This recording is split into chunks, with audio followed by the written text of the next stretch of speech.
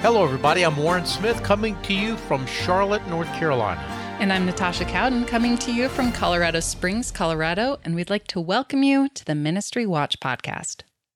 On today's program, a closer look at a Christian college offering courses to prisoners that raises more questions than it answers. Plus, a new Lifeway study suggests that the prosperity gospel is on the rise among American evangelical churchgoers. We'll have details later in the program. And thieves swipe a massive air conditioner unit from an Atlanta church in the sweltering heat of summer. We begin today with news that Virginia Beach pastor John Blanchard has had his criminal record expunged after he was arrested a couple of years back in an underage prostitution sting. Blanchard is the lead pastor of Rock Church International, a large church in Virginia Beach, Virginia, and he was one of 17 men arrested in October of 2021. Each of the men corresponded with undercover detectives posing as minors, and they set up a time and a place to meet for sex. They were all arrested on site at those meeting places, including Blanchard. Just 2 days after his arrest, Blanchard led worship at his church. It wasn't until his arrest became public that he stepped away from the church duties, and then only temporarily. Blanchard's case has been in a constant state of flux. It has. A year after his arrest, the charges against Blanchard were tentatively dropped, although that decision sparked a lot of pushback. The Chesterfield County Police Chief called it bewildering and voiced his disagreement on social media. Virginia State Delegate Tim Anderson said there was no excuse not to prosecute and went so far as to call the decision to drop the case an abuse of discretion. When Blanchard returned to the pulpit last December, he claimed his arrest was based on lies and part of a campaign to smear his reputation. Prosecutors had the option to refile the case against Blanchard if they felt they had enough evidence, but a special prosecutor opted not to do that, even though he said he believed that the case against the pastor was sound. But he said Blanchard had held up his part of a plea agreement, which included submitting to specialized counseling. In a court judgment on August 23rd, the judge ruled to have Blanchard's record expunged and sealed. The special prosecutor over the case is not expected to object to the ruling.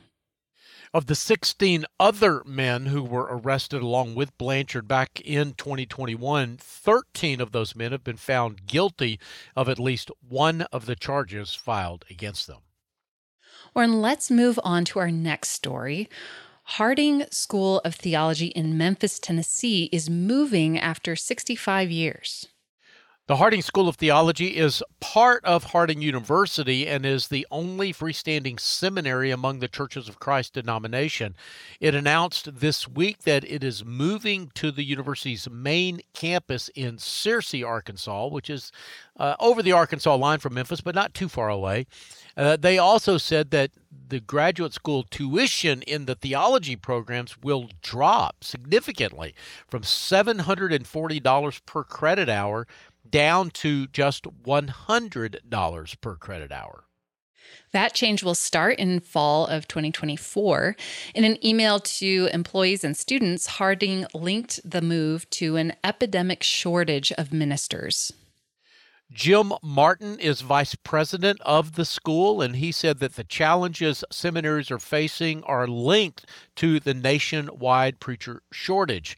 As churches are dealing with how in the world to find ministers, seminaries are dealing with how to be sustainable, he said.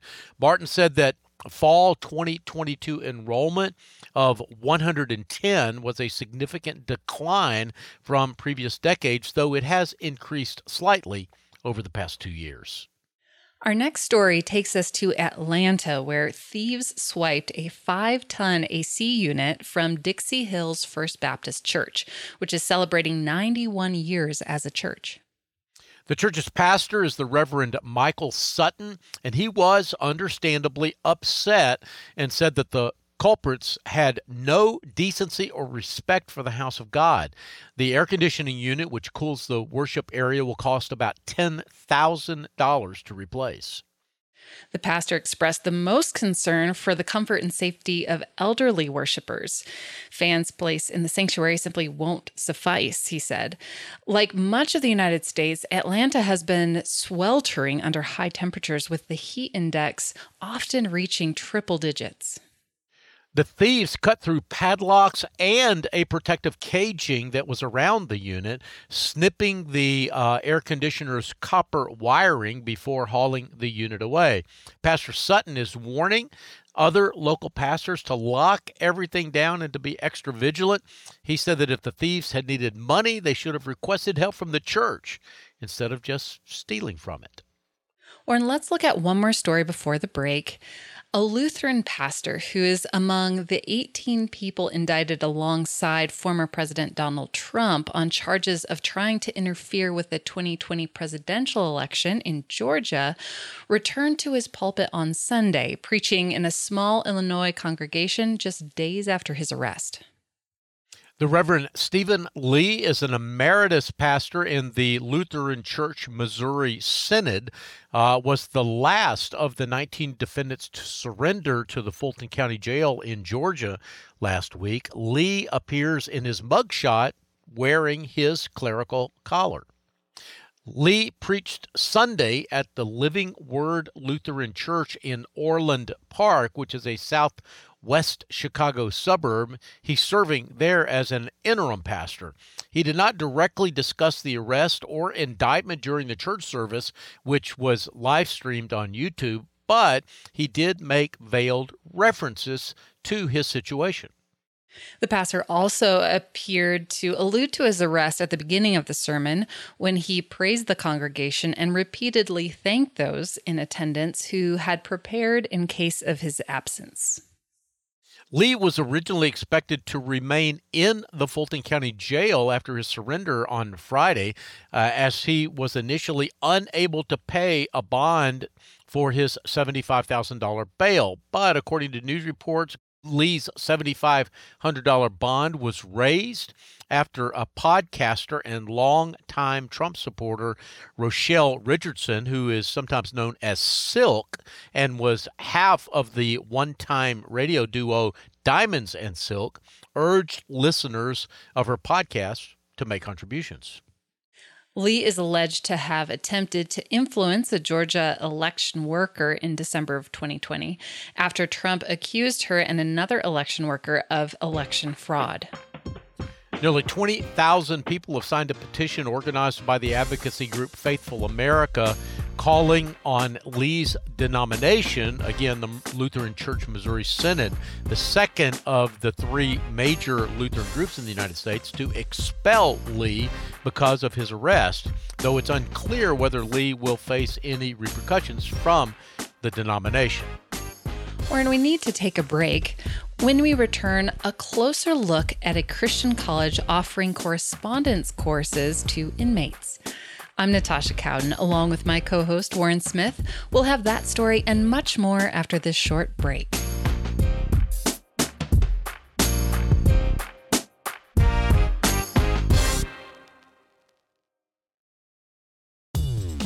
Hey everybody, Warren Smith interrupting the podcast for just a brief moment to let you know that we're going to be doing a webinar on September the 13th. That is a Wednesday afternoon at 4 o'clock Eastern Time. And that webinar is going to be how to find and read a Form 990. We've done this webinar before and it's proven to be really popular. If you've never been to this webinar, I hope you'll take a minute or take an hour to be with me for that webinar. If you've already attended the webinar, tell somebody else about it, because we think this is a really important topic for Christian donors. They need to know how to read a Form 990. We talk about the Form 990 all the time here on Ministry Watch. We just think it's a really important document, an important tool for donors, and that's why we keep doing this webinar. And it continues to be popular. We usually have good attendance. So watch your inbox. I'll be sending you an email. You do have to sign up for it, so we will know how many people are coming. But it is free, absolutely free, and I hope to see you on September 13th, 4 o'clock Eastern Time, for how to find and read a Form 990. Now, let's get back to the podcast.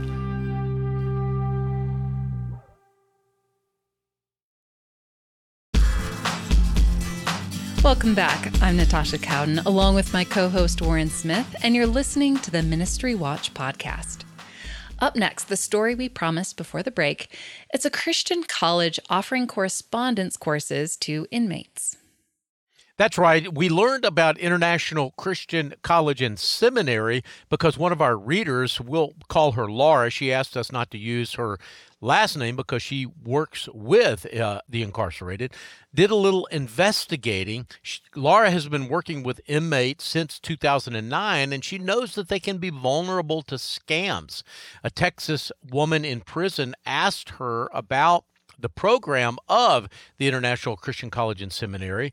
It was a school that was offering a degree in counseling.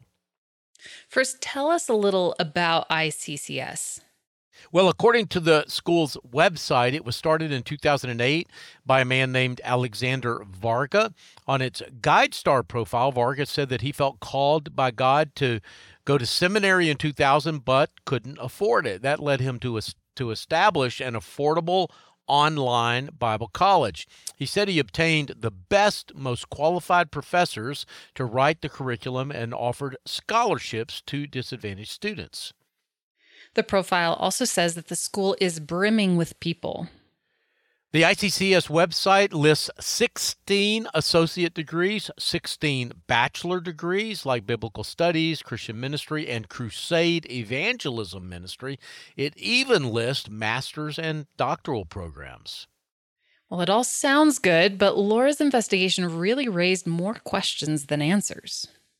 It sure did. For one, the ICCS is pretty short on information about itself. It doesn't include a course catalog, degree program requirements, or tuition costs, though it does offer a limited time $500 scholarship to enrollees. The website doesn't share current enrollment numbers either. However, it does talk about a program specifically designed for the incarcerated. A lot of the articles on its website talk about the need for education for inmates, and it encourages donors to sponsor an inmate's education and save 85% off the standard tuition price. Laura learned the program had an overall cost of $1,825 for the 2-year program, which could be paid in monthly installments as low as $13. In fact, they encourage churches or sponsors to actually make those payments. But the main thing is that when we reached out to professors listed on the school's faculty page, we got a lot of strange responses. The school list of faculty lists 10 professors, and we heard back from 3 of them. We did. One of them was Blake Loy, who is listed on the website as a professor of biblical language. He said that he recorded one 45-minute lecture for the college around 2015. He had very limited interactions with ICCS, all of them by email, and that he had never been paid for the lecture. By the way, the ICCS website lists Blake Loy as a pastor at a church that he hasn't been a pastor of in at least 4 years. In fact, Blake Loy left that church to go on to med school. He doesn't remember ICCS doing any vetting of his educational background or experience, and he didn't even know that he was still listed as a faculty member. Another was Enid Bozic, professor of foreign ministry. Yeah, Enid Bozic told us that she was never a professor of foreign ministry. She said that she sent an application to ICCS about a decade ago, but never got a response and never taught there. Did any of the faculty have a positive experience? Well, Ilza Lyle, who is listed as a professor of biblical nutrition, was the only one who said that she did have a positive experience. She said that she recorded instructional videos for them a few years ago and was paid for them in a timely manner. But she didn't know she was still listed as a faculty member either. Our reporter, Kim Roberts, also reached out to ICCS by phone. She did, but the person answering did not identify himself and declined to answer her questions, although he did say that he was not the ICCS president. He answered definitively that the college did not wish to participate in any article that Ministry Watch would write. What else did we find out? Well, ICCS claims to be accredited by an organization called the International Theological Accountability Association, an association that is not, in fact, recognized as an accrediting body by the U.S. Department of Education. One of the oldest accrediting agencies for faith-based education in the United States is called the Association of Biblical Higher Education, or ABHE, and it does not list ICCS as one of its members. It is also worth noting that ICCS is not a member of the Evangelical Council for Financial Accountability. Okay, Warren, so what do we make of all of this? Well, I think the bottom line is don't support this organization. If it's legitimate, it needs to be providing more information to the public. And if you or your church get solicited by this organization to sponsor incarcerated inmates, please let us know here at Ministry Watch. We'd like to do a follow-up story. Also, just a couple of general recommendations that this story brings to mind. If you look at a ministry's website and there's no contact information, no photos and names of real people, in other words, they just use stock photos, those are huge red flags. Do not give money to any organization like that. Our next story is about Reaching Souls International, which claims it has planted 60,000 churches and has seen 100 million conversions since it was founded in 1986. The mission of Reaching Souls International is to reach the maximum number of people for Christ in the least amount of time in the most efficient way. So is it different from other missionary organizations? Well, in fact, it is. It empowers local leaders who are already passionate and engaged in sharing the gospel with their fellow countrymen, and they give them a stipend to expand their reach. Reaching Souls gives them monthly support, an average of about $75 per month, which is not a lot, but in some of the countries in which these indigenous missionaries are operating, that can be enough to support a family, so that they can spend more time on evangelistic endeavors rather than on, say, subsistence farming. They are also given a bicycle, a portable sound system, and vinyl flip charts to help them illustrate the gospel message. And that's far cheaper than sending an American missionary. Well, it is a couple of $1,000s a year as opposed to as much as $100,000 to $150,000 a year to keep an American-based missionary in the field. That's why that Reaching Souls says that it is now able to support more than 2,000 national missionaries in 14 countries. Before last year, it supported only men, but in 2022, it began supporting about 100 women missionaries and plans to expand that number in the near future. In its early years, Reaching Souls found its missionaries through denominational leaders. Now they've been at it for so long that they have a network of missionaries who are discipling and mentoring others, young Timothys they call them. So Reaching Souls now has a steady stream of applicants. So what do the missionaries actually do? Well, the missionaries are asked to host 12 open-air events per month, which is a pretty aggressive schedule. Beforehand, they often visit the villagers door to door before those services take place. After the event, they report results, and Reaching Souls keeps a tally, which is how they're able to come up with the numbers that we shared at the top of the story. According to its annual report, Reaching Souls said more than 6.8 million people made decisions for Christ in 2021 alone. The national missionaries aren't given a quota or a goal of any kind, so they aren't incentivized to inflate the numbers. At least that's what the leadership of Reaching Souls says. Further, the ministry performs spot checks to verify the accuracy of the reports. Still, there are problems with this kind of reporting structure. Well, that's right. Many of the open-air events are held in transitory areas like bus stations, so not all the people who respond to the gospel can be discipled very effectively. Also, it's not really possible to verify how many of the congregants attend the 60,000 churches that Reaching Souls claims to have planted. Now, they also say that 7 baptized believers worshiping together are what they consider to be a church. However, the program of Reaching Souls, this new paradigm of funding indigenous missionaries rather than sending American missionaries, is resonating more and more with donors who have grown frustrated with large mission organizations and the old way of doing missions work.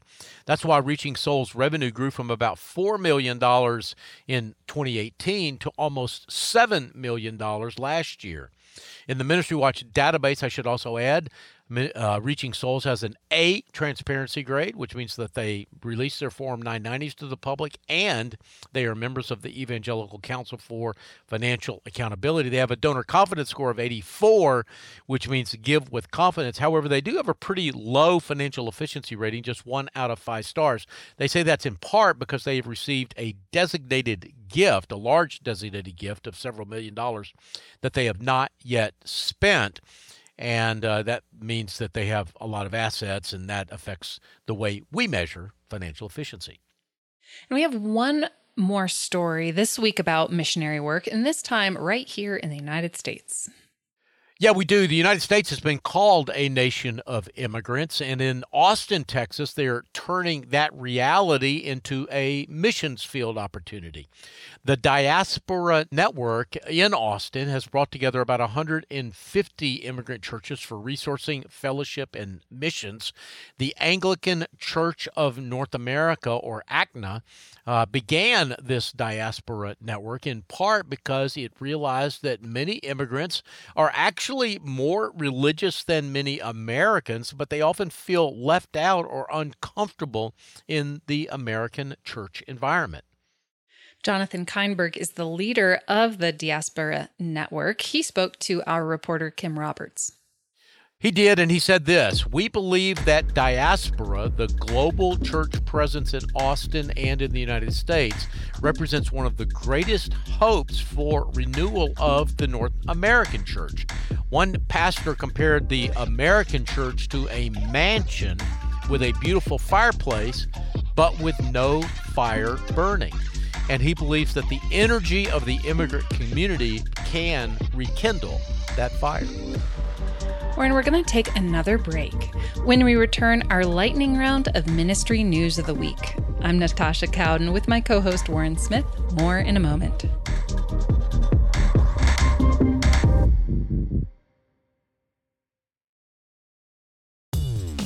Hello, everybody. Warren Smith here, interrupting the podcast one more time to let you know that it's now September, of course, and in new month means that we have a new donor premium. We're offering Restoring All Things, God's Audacious Plan for Changing the World Through Everyday People. It's a book that I wrote in 2015 with John Stonestreet. John, of course, many of you know, is the president of the Colson Center. He's an old friend and a great colleague. And, you know, John and I are both really pleased with this book. I can tell you that John and the Colson Center use it as part of their Colson Fellows program. And I just think that if you care about Christian ministries and you care about the life of the church in this country, that you'll want to read this book. This book talks about ministries that are doing great work in this country. They're ministries that I think that we can at least pray for, if not financially support. And honestly, too, it's a little bit of a palate cleanser for some of the bad news that we report on here at Ministry Watch. Now, I do want to be clear that I think all news that is true is good news because it does make us aware of what's going on in the world and what to do about it.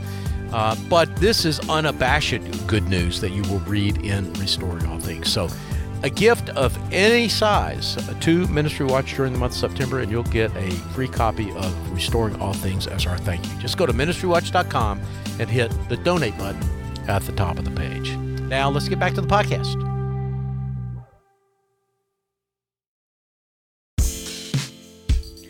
Welcome back. I'm Natasha Cowden with my co-host Orrin Smith, and you're listening to the Ministry Watch podcast. Well, we like to use this last segment as a sort of lightning round of shorter news briefs. What's up first? Well, a new survey found that the prosperity gospel has taken a firm grip on many American churchgoers. According to a study by Lifeway Research, 52% of American Protestant churchgoers say that their church teaches that God will bless them if they give more money to their church and to charities, with 24% saying they strongly agree. That's up from 38% of churchgoers who agreed or strongly agreed with the survey in a 2017 Lifeway Research study. Additionally, churchgoers are more likely today than in 2017 to believe God wants them to prosper financially, and that they have to do something for God in order to receive material blessing from Him. Scott McConnell is the executive director of Lifeway Research, and he said this: in the past 5 years, far more churchgoers are reflecting prosperity gospel teaching, including the heretical belief that material blessings are earned from God. Is it possible that some of these people are simply affirming that discipline and thrift, which are biblical principles, will result in wealth? Well, that is possible. McConnell said this. He said the research does not rule out the possibility that biblical teachings have been poorly heard. But McConnell also said that just means that church leaders need to do a better job, be more clear and direct about what the Bible really teaches about money and generosity. And that is that we don't give to get. We give because joyful giving, generosity are a natural response to the work of the Holy Spirit in our lives. Our next story is especially interesting to data geeks like you. Yeah, it is a partnership that includes Giving Tuesday, the Aspen Institute's program on philanthropy and social innovation, Charity Navigator, Citizen Audit, and the Urban Institute kicked off this past week. They're building a clearinghouse for raw, clean, standardized nonprofit tax data. This collaboration combines the efforts of nonprofits, scholars, charitable giving data platforms, and many others to more widely share essential information that's captured on the IRS Form 990. This effort could significantly increase the transparency of nonprofit organizations, including many Christian ministries, since the Form 990 is a key way to know what is going on in a ministry. And by the way, Natasha, that reminds me, I'll be conducting once again what has proven to be our most popular webinar, which is how to find and read a Form 990. That webinar is absolutely free, and it'll take place on September 13th, just a couple of weeks from now. Watch your inbox for a sign-up link. Well, we're at the end of the month and the beginning of a new month, which means that we have a couple of new lists. We do. First up is our list of the top 10 stories for the month of August. Jerry Falwell Jr. and the movie Sound of Freedom made the list this month. But the number one story was one that I wrote years ago about the Jesus Revolution figure Lonnie Frisbee. That story is the most popular story we've ever posted on the Ministry Watch website. It now has more than 100,000 page views. I think that's in part because of the Jesus Revolution movie. And occasionally it pops back up into our top 10. In fact, this month, once again, it was the number one story for the month of August. Each month, we also post a list of the largest ministries in a particular segment. This month, it's colleges and universities. That's right, and this is the fourth year that we've done this list, and every year either Liberty University or Grand Canyon University tops the list. This year, it's Grand Canyon University. Both schools are approaching $2 billion in revenue. And I should also add that this list, which is normally pretty static, had a lot of movement this year. I think that goes, back to one of the stories that we talked about earlier, which is that there's just a lot of turmoil in the world of higher ed right now. And we're seeing, schools close, schools merge, some winners and some losers. So I do recommend checking out the list this year and see who has, in fact, risen or fallen in the year gone by. Warren, do you have any final thoughts before we go? Well, as you said, Natasha, it is a new month, and we have a new gift for donors. This month, we'll be sending a copy of my book, Restoring All Things, to you if you make a gift of any size during the month of September. I wrote this with my friend and former Colson Center colleague, John Stonestreet, and I think that you'll find this book to be a blessing. It highlights how God is using ministries and individuals to make a positive difference in the world. Sort of a little palate cleanser after some of the bad news that we often report here at Ministry Watch. So just go to the Ministry Watch website and hit the donate button at the top of the page. The producers for today's program are Rich Rosell and Jeff McIntosh. We get database and other technical support from Stephen DeBerry, Rod Pitzer, and Casey Sedith. Writers who contributed to today's program include Cheryl Mann-Bacon, Daniel Ritchie, Kim Roberts, and Marissa Postel-Sullivan. A special thanks to the nonprofit Times, the Christian Chronicle, Church Leaders, and Lifeway Research for contributing materials for this week's podcast. And you've been listening to the Ministry Watch podcast. Until next time, may God bless you.